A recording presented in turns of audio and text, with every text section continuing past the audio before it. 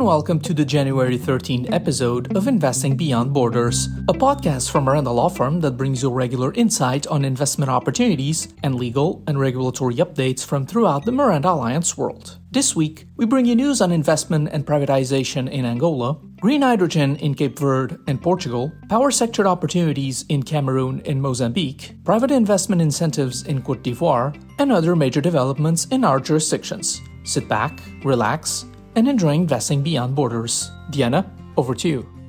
We start this week's episode with news from Angola, where the Luanda-Bango Special Economic Zone has just been named 2022's Best Special Economic Zone in Africa by the Africa Economic Zones Organization. The award acknowledges the zone's excellence, for which creativity and innovation have been key. Despite the international economic crisis, production in the Special Economic Zone continued to grow thanks to the reduction of imports, increased exports, and the attraction of foreign investment. In the last 2 years, the Special Economic Zone of Luanda-Bango received investment projects from Germany, Eritrea, India, Rwanda, Lebanon, and Angola, representing an investment of over $1 billion.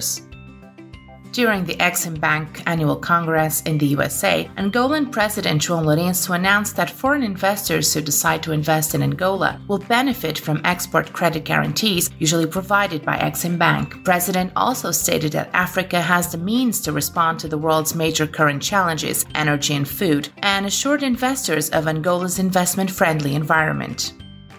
Angola is privatizing 51% of the Angolan airport concessionaire, Sociedade Gestora de Aeroportos, in a process to be led by the Angolan Minister of Finance. The divestiture model of a majority stake in the Angolan airport concessionaire to private investors, preferably international airport operators with consolidated experience, was already included in the global strategy for the Angolan airport system, approved in 2020, whose goal is to turn Angola into an important aviation hub in sub-Saharan Africa. The privatization program is aligned with the National Development Program 2018-2022 and has so far collected 567 billion kwanzas for the state's coffers from the privatization of 96 assets. Of the assets alienated, 31 are already in production, 34 are in the startup phase, and the process has guaranteed close to 3,000 jobs, a positive outcome that has encouraged the government to extend the program for another 5 years. In Cape Verde, German company Syntac Fuels plans to produce green hydrogen and synthetic fuels from waste on the Cape Verdean islands of Santiago and Boa Vista, according to a memorandum of understanding signed with the government of Cape Verde. Among others, the initiative foresees the construction of 2 scalable green hydrogen production plants with the capacity to produce synthetic fuels and derived economic enterprises, namely in the fields of biological agriculture, drinking water and irrigation, aquaculture, fertilizers, and high-purity chemicals. On the island of Boa Vista, the project is geared towards transforming the island into a green tourism destination, which is in line with the government's strategy for the region. According to the government, the project is to be completely self-sufficient and will use cutting-edge technology. It should also greatly contribute to better management of municipal waste in the archipelago.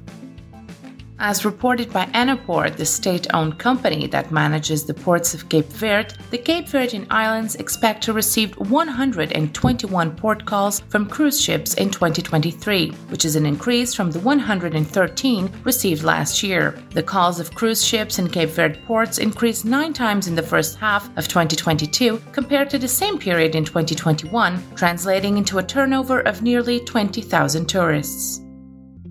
In Cameroon, the national electricity transport company Sonatrel has just launched a call for tenders for companies that can design, supply, and install high-voltage lines for the electrical interconnection project between Cameroon and Chad. The 514 kilometers of 250 kilovolts to be built will be divided into 3 lots: Nachtigal Yoko, Yoko Tibati, and Tibati and Worosua. The deadline for submission of bids is the 2nd of February 2023, and the commissioning of electrical infrastructure is planned for 2025.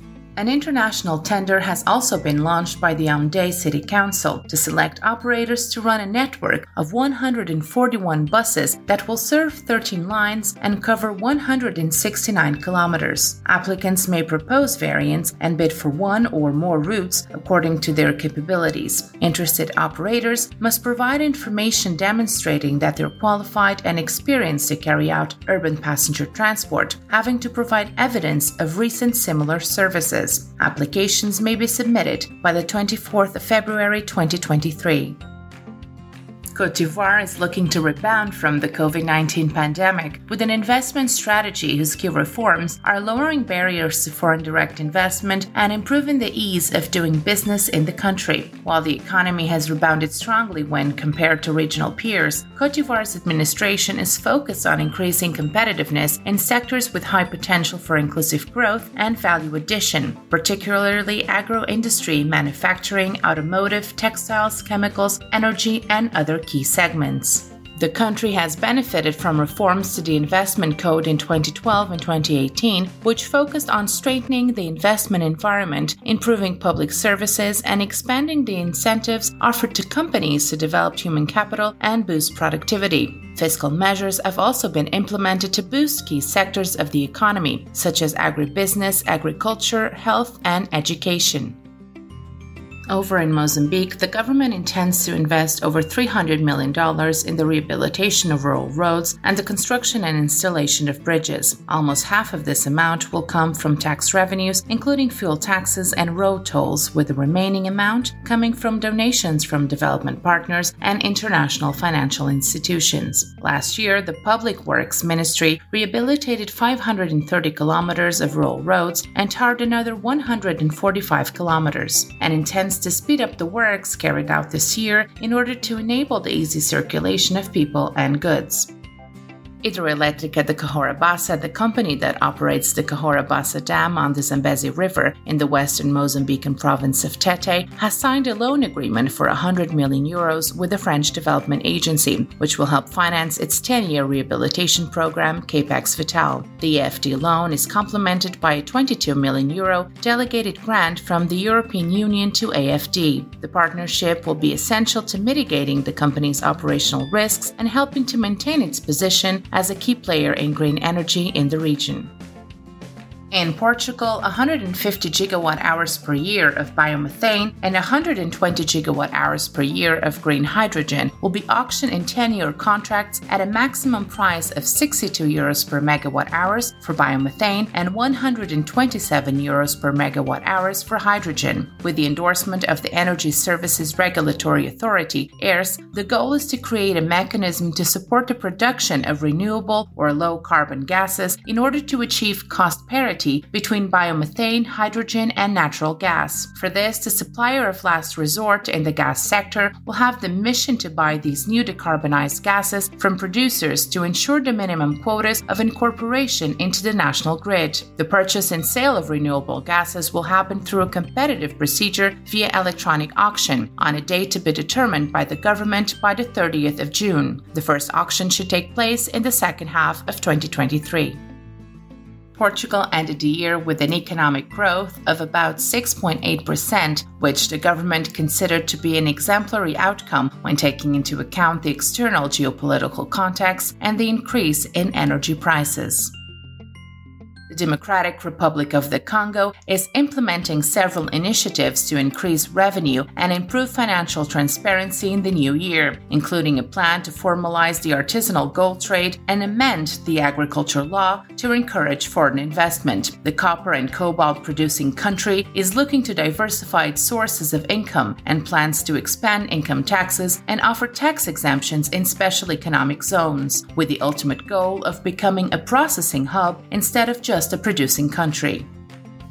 Meanwhile, Senegal is looking to invest more than $806 million in a regional investment program by 2025. The project, called the Regional Priority Investment Program, is part of the Emerging Senegal Plan, aimed at leading Senegal on the path to economic prosperity by 2035. The goal of the Regional Priority Investment Program, which will be implemented in the Tabakunda region, is to lay the foundations for sustainable development based on the potential and the expression expression of territorial needs in terms of public and private investment. The program will be implemented around 17 pillars in areas as varied as security, education and training, health, culture, infrastructure, agriculture, and mining, among others. In the long term, Senegalese authorities hope that the emerging Senegal Plan will help to achieve a structural transformation of the economy's foundations, the promotion of human capital and good governance, and the rule of law.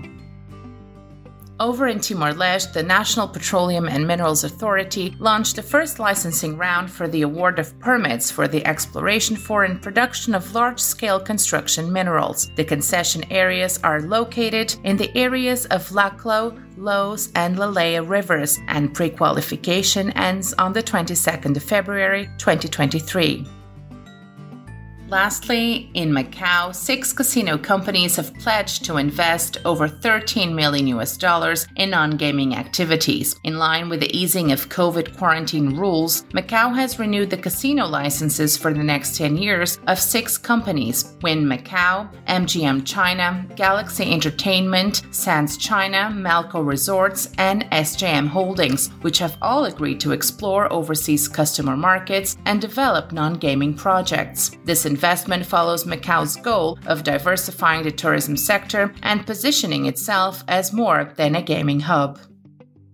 We are delighted to start a new year sharing an achievement we are incredibly proud of. Miranda was once again acknowledged by Chambers and Partners as Lusophone Africa Law Firm of the Year for the 4th time in a row, making Miranda the only law firm to have won this award. Congratulations to Miranda and all of the Miranda Alliance family, and a special thanks to our colleagues, clients, friends, and peers who made this award possible and who have contributed to making Miranda the go-to firm for Lusophone Africa over the last 3 decades.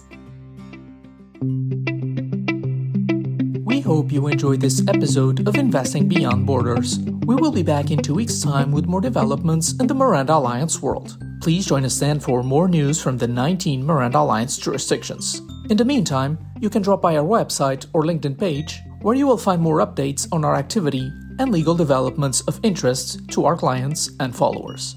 This podcast was brought to you by Miranda Law Firm and Miranda Alliance. You can find out more about our worldwide activities and assistance to investors at www.mirandalawfirm.com. This episode was presented by Diana Teodoro from our Lisbon office and Luis Miranda from the Houston office. Content was developed exclusively for Miranda by the Miranda Alliance podcast team. Technical support is provided by Hugo Ribeiro from our communications department. All content is subject to copyright and protected by law.